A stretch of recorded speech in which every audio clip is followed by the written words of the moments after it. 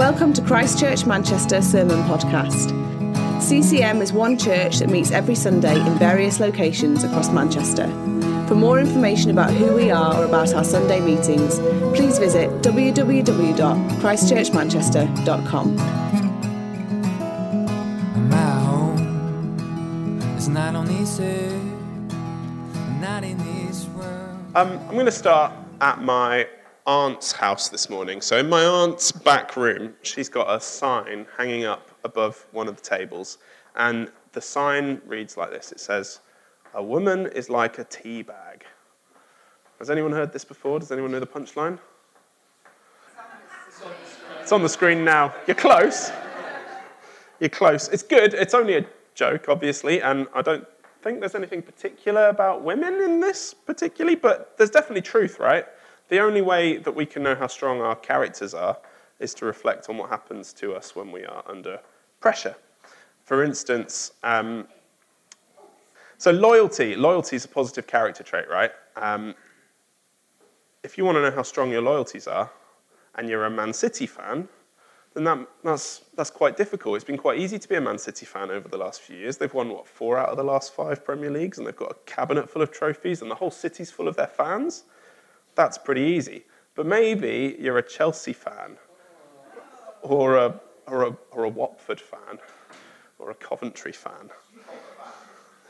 In which case, your loyalty to your football team has been tested over the last few seasons, and you're probably finding out just how strong that loyalty is. That's quite a dumb example, but if you sub out your favourite football club for a friend or a relative or a neighbour who's having a difficult time at the moment, then it becomes a much more searching question. Or let's take another positive character trait, courage. You're only going to find out how courageous you are when the going gets tough and doing the right thing will be risky. So I've got a friend who's a French teacher, and when he was straight out of uni as a newly qualified teacher, he found himself in an uncomfortable position at school. It was exam season and time for oral exams to begin, and that's when pupils have to answer questions in French on tape for an examiner and give their presentations. And he found out that it was completely normal at this school that he was working at for the teachers to start mouthing the answers to their friends during the exams, even scribbling bits on pieces of paper and holding them up for them, and even pressing the pause button on the tape sometimes and spending the next minute just kind of coaching them through what they were going to need to say next. And it was worse than that. He was being tacitly encouraged to do the same thing, because if he didn't, he'd be letting the side down. Everyone's cheating. Otherwise, you'll either look like a terrible teacher because your results will be worse than everyone else, or you'll be letting the whole school down. That was how he was being encouraged to behave. But as a Christian, as a follower of Jesus, he knew that he couldn't do that. He couldn't help the kids cheat on the exams, but also he felt really convicted that he couldn't just sort of sit quiet and quietly not cheat, do his job and keep his head down. So he was really stressed out for quite a long time. And he prayed about it, and he shared it with his small group, which I was in, which is how I know about this.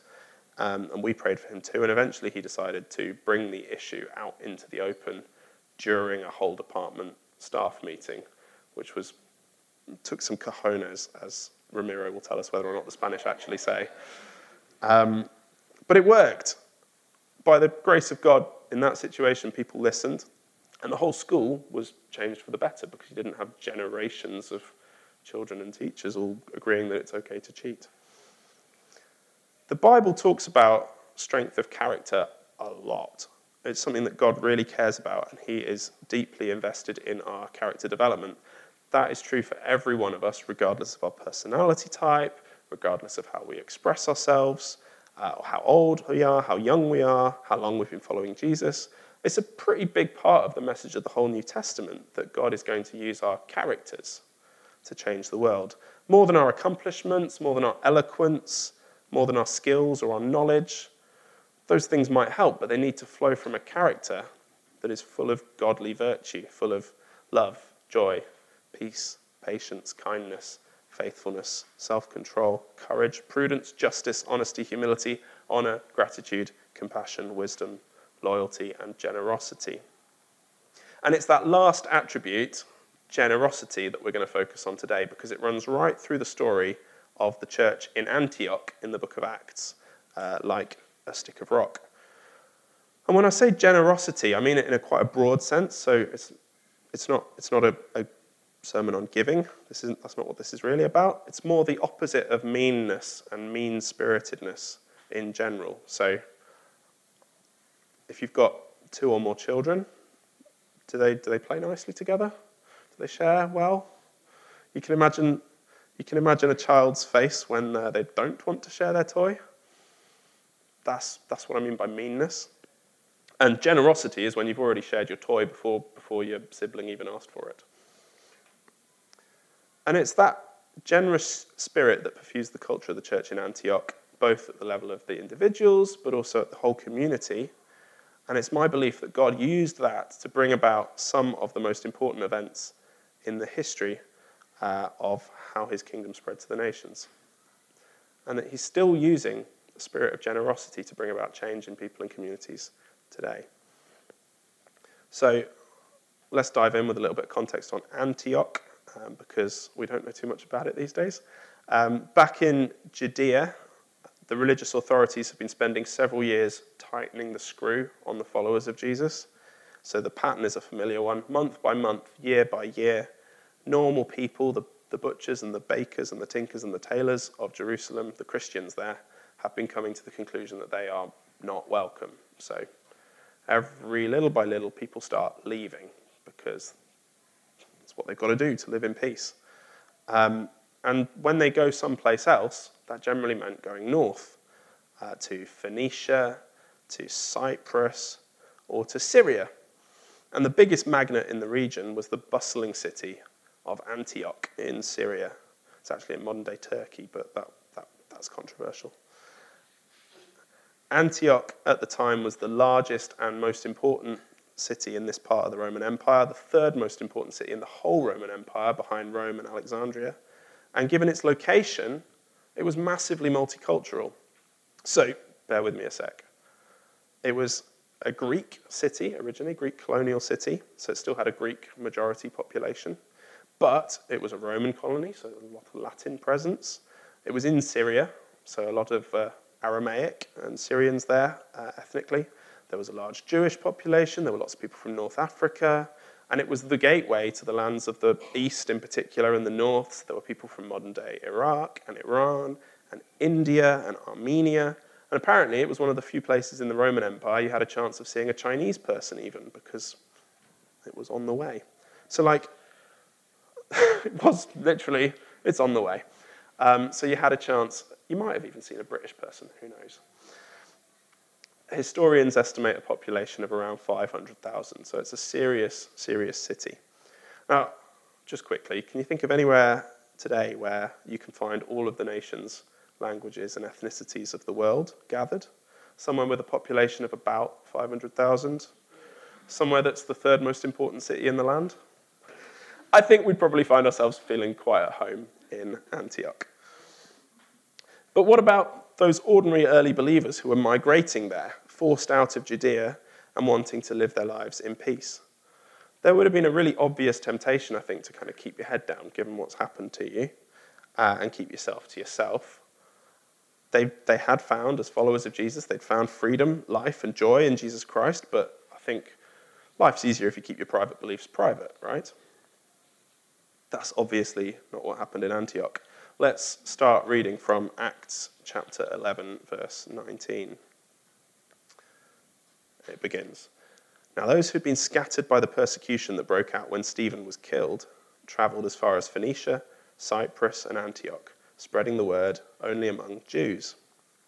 Some of them, however, men from Cyprus and Cyrene, went to Antioch and began to speak to Greeks also, telling them the good news about the Lord Jesus.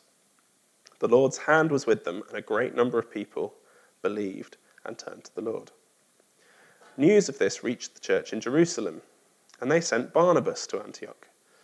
When Barnabas arrived and saw what the grace of God had done, he was glad and encouraged them all to remain true to the Lord with all their hearts. He was a good man, full of the Holy Spirit and faith, and a great number of people were brought to the Lord.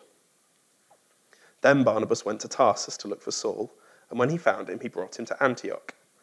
So for a whole year, Barnabas and Saul met with the church and taught great numbers of people. The disciples were first called Christians in Antioch. During this time, some prophets came down from Jerusalem to Antioch. One of them, named Agabus, stood up and through the Spirit predicted that a severe famine would spread over the entire Roman world, which did happen during the reign of Claudius. The disciples, as each one was able, decided to provide help for the brothers and sisters living in Judea. This they did, sending their gift to the elders by Barnabas and Saul. Okay, what we're going to do for the next 10-15 minutes is work our way backwards through this story and stop and admire 3 examples of everyday generosity. And I didn't do this on purpose, but they all begin with M. So first, let's admire the reaction of the Christians to financial uncertainty. We meet the prophet Agabus. Now, if you were downstairs in Discoverers with the older children a couple of weeks ago, you'd have actually met Agabus. And it turns out he looks a lot like our own Andy Kenyon. Funny that. Agabus gets a word from God that hard times are coming. But what is the instinct of the Christians in Antioch when they hear this forecast? Do they sign up to the Money Saving Expert mailing list? Do they buy this book and use their knowledge to get ahead? I actually saw that on a friend's bookshelf the other day. No, they ask themselves, okay, who's really going to struggle in this famine? And the answer comes back when they ask that question that it's the people they've left behind in Jerusalem who are really up against it, presumably because of that same persecution that led them to leave in the first place. And the brothers and sisters they know and love and trust will starve if there is a famine. So they set up a fund and give cheerfully into it. And maybe it's his friends in Antioch that Paul has in the back of his mind when he writes some years later to the church in Philippi, let each of you look not only to his own interests, but also to the interests of others. They were generous. And there are obvious parallels for us today because we don't necessarily need Agabus to forecast financial difficulty. The spiraling gas prices of 2021 and the soaring price of housing over the last 30 years have made the current cost of living crisis an inevitability that we definitely knew was coming, and it's by no means finished yet. So thinking about generosity in the face of famine is something that's really quite current. And as a church, I think we actually do pretty well on this front because we are open-handed with our resources. It's something that the leadership team is proactive about and takes really seriously. We look for opportunities to partner and support churches and ministries, particularly ministries to the poor. We do that through Give Bigs, through a partnership with the Oasis Centre in Gorton and churches in Ukraine and Uganda and other places. And there's a crisis fund that we've talked about quite a bit over the last few weeks. So I think the challenge here is definitely for us as a church to continue, but also for us as individuals. How have we reacted emotionally to news of financial trouble over the last few years? If you've got a mortgage and it's just gone up, how did you react to that? Did your giving go down by the same amount to compensate? Perhaps more pointedly, if you personally have not found it a struggle to heat your house, stock your fridge, or fill your car over the last year or so, then I think as far as the Bible is concerned, that makes you one of the rich people. How does that change how you understand Jesus' teaching on money? Let's move on to the next section, which is actually moving backwards through the story, one step, and admire a different kind of generosity, and that's on the part of Barnabas. Because really, Barnabas is, if there is a hero of this story, it's Barnabas. It's a human instinct to be fearful of anything that we don't understand. And the church in Jerusalem had a unique and distinctively Jewish theological framework for understanding who Jesus was and what he had come to do. So, put briefly, to them, Gentiles following Jesus it just didn't make much sense yet. And it would have made them pretty nervous, I think, as a result. This week, sales of the NFL kit for the Kansas City Chiefs have gone up by 400%. There are a lot of new Chiefs fans in the world because Taylor Swift has just started dating that guy, one of the players. Now, how do you think the die-hard fans feel about this? Do you think they're pleased? Maybe. But also, they're obviously going to be pretty skeptical about this five-fold increase in their apparent fan base. How serious can these new fans really be? There'll be a bit of nervousness, I think, at the moment. And I think that's a little bit how the church in Jerusalem would have felt at the time. There'd have been an emotional backdrop of fear and confusion and uncertainty. There's news from far away. And I think there's a real risk of factions developing in the church already, because they just don't understand. So Barnabas is sent to kind of fact find, I think, and figure out what's going on here. And Barnabas was just the right man for the job. He was a good man, we're told, and his generous-hearted nature is what made it possible for him, even though he didn't understand either what was going on, to acknowledge that God is at work and set about doing what he could to encourage, strengthen, and build that new church in Antioch, and encourage and strengthen the church back in Jerusalem by reassuring them that God is doing something really new and exciting here. And it's at this point that Barnabas remembers an old prophecy. When we think about it, 7 or 8 years have passed since the conversion of Saul at this point. And there was a prophecy at that time that Saul would become the apostle to the Gentiles. And, it's such a long time ago that I reckon probably lots of people had just forgotten about this. Saul had gone back to Tarsus, his hometown, and we have no idea what he was doing in that time. He certainly wasn't anybody kind of prominent. But Barnabas remembers, and Barnabas thinks, okay, this isn't my moment. This is Saul's moment. This is a sign that we need to call Saul, as it were. And nowadays, after he did that, because of that decision that Barnabas made, wherever you go in the world, you're going to find churches that are dedicated to St. Paul, with fine cathedrals everywhere put up in his honour and his memory. And I've looked, there are hardly any cathedrals dedicated to St. Barnabas. There's one in Nottingham and one in his hometown of his home country of Cyprus. But Barnabas, he won't care about being remembered or celebrated at all. He wanted to share and grow this ministry. He'll be delighted that billions of people now have learned for themselves how good God is, and he'll be grateful to have played his part in that story. I was thinking about what we can learn from Barnabas and Saul in this story, and I thought, has anyone seen Keeping Mum, the film? Show of hands. Okay, minority. Okay, more people need to watch it. It's a great film. One of the side plots in this film is about Mrs. Parker. She's the little lady on the right here talking to Maggie Smith. Now, Mrs. Parker follows the vicar, Rowan Atkinson, who's playing it straight. This isn't Mr. Bean. This is like serious actor Rowan Atkinson. Mrs. Parker follows the vicar relentlessly around throughout the film. She is desperate to give him an earful about the internal politics of the church flower arranging committee, which she is in charge of. And it turns out, we find out near the end of the film, she is paranoid about Cynthia Brown. She thinks that Cynthia is organising a coup and planning to topple her from the top of the church flower arranging pecking order. She is obviously a figure of fun and ridicule in this film. It's supposed to be ridiculous, but when my dad, who was himself a rural parish vicar, watched it, he didn't find it that funny. He thought it was all a little bit close to the bone, because that's absolutely what people are like. If you're following Jesus, you have an inner Barnabas. You have a ministry or ministries. Maybe you've got a formally recognised role here in the church or somewhere else, such as chair of the flower arranging committee. Or maybe it's an informal role or something that you're in the process of figuring out or rediscovering. But you have an inner Barnabas and a ministry. But I promise you, we've all got an inner Mrs. Parker as well. I've got one too.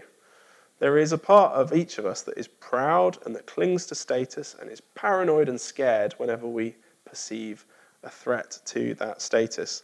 It is a part of us that is ridiculous and embarrassing, and if you're self-conscious at all, you'll be trying to hide it all the time. So let's look to Barnabas and take our lead from him. Let's be generous and open-hearted in our ministry. Let's be individuals in a church that don't care about recognition, that don't care about status. Let's be encouragers. And let's ask God to help us spot signs of our inner Mrs. Parker so that we can repent of her and put her to death with a frying pan.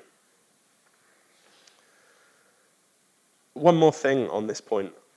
Later on in chapter 13, a little bit later in the story of Antioch, we learn that Barnabas has inspired the whole church, and they have picked up his spirit of generous ministry culture because there's a little anecdote. The leaders are all together, and it's a diverse, multi-ethnic, multicultural group of leaders, and they hear from God that it's time to send Barnabas and Paul away on a mission to the nations. That's a big chunk of their leadership team. These are people who've spent an entire year teaching, training, and investing in the church in Antioch. And God says, you need to send them out. And what do the church do? They don't object. They don't try and cling on to their key leaders. They listen, they send them off gladly, they cover them in prayer. And I think this kind of thing could get highly relevant for us as a congregation. If you were here a couple of weeks ago, you'll have heard Andy Brownlee saying that we plan to stay in this building, which, if you look around you, you'll notice that there's not that much space in. So if we do outgrow it numerically, then the plan is we'll take that as a prompt from God to plant a new site somewhere else. And maybe like me, you have mixed feelings about a prospect like that, because on the one hand, it's great because it's spread of the kingdom, more opportunities to spread and to share the good news in a hyper-local way. But on the other hand, it will be painful. It'll involve losing leaders. It'll involve losing friends. It won't be straightforward. So we're going to need to think about the church in Antioch quite seriously if it comes to that. So let's pray that it does happen. And let's come back to Antioch and revisit Barnabas' spirit of generosity and encouragement when it does. Okay, we're going to look at one more example of generosity in action in Antioch, and we need to go back to the start and admire the Jews from Cyprus and Cyrene. Cyrene is in modern-day Libya, so it's off the map, so far away from Antioch. These guys are the first people to consistently share the good news about Jesus with non-Jews. And what I love about them and this story is how haphazard it all is. There isn't a grand plan, there's no leader, there's no strategy. The events take place over several years. It's slow, it's gradual, it's every day. And we don't know who any of these people are. None of them have names. But what we do get a sense of is they were ordinary people living ordinary lives that bring them into contact with non-believers and non-Jews in particular. And they'd have been like Barnabas and like the Jews in Jerusalem. They wouldn't have had any sense of a mission to the Gentiles. They wouldn't have even understood what that meant at the time. All they were doing was generously and openly sharing their lives with the people around them in a deep and authentic way.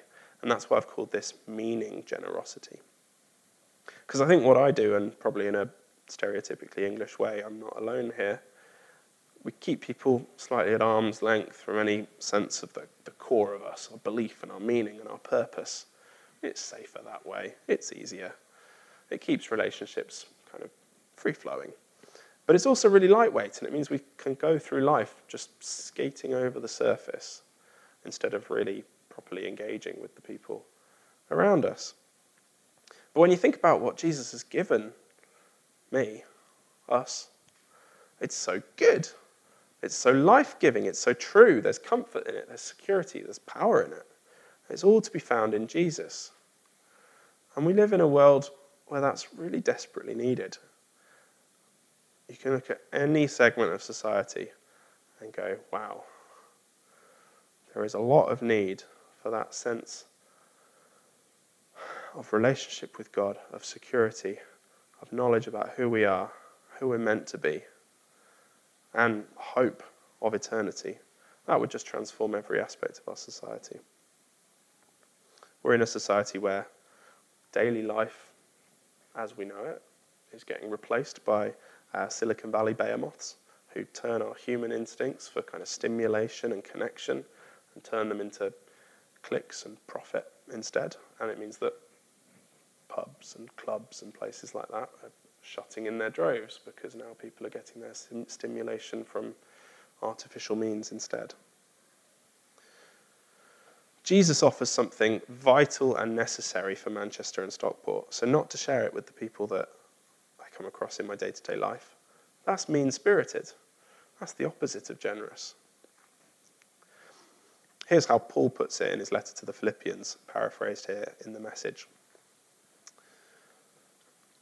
If you've gotten anything at all out of following Christ, of course I have, if his love has made any difference in your life, if being in a community of the Spirit means anything to you, if you have a heart, I think I do, if you care, then do me a favour, agree with each other, love each other, be deep-spirited friends, not shallow.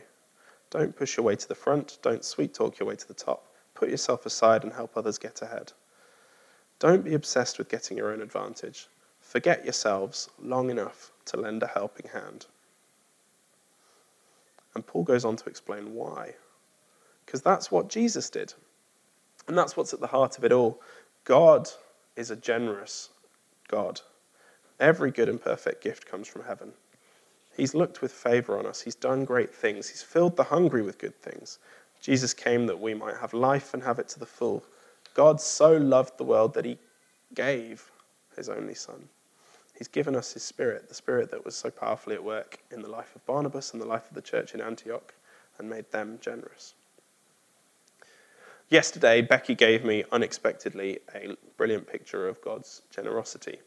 She had been baking cupcakes, and she gave one to Reuben, which I thought was unwise.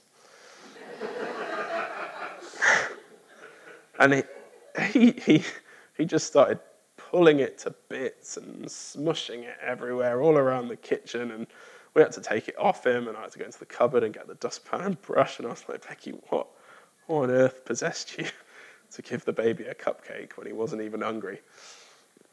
And she said, I made them. They're good. I just wanted to give him good things. And I think that's what God's like. He's so keen to give us good things that he gives us things that we're too hopeless and incompetent to even use properly. But they're still good, and they're still from God, and he will just keep on giving them to us. The cupcakes are really good, by the way. So why should we be generous? Because God was generous first. How can we grow in everyday generosity? By finding everyday ways to meditate on who God is and what he's given to us first. And what's a good place to start?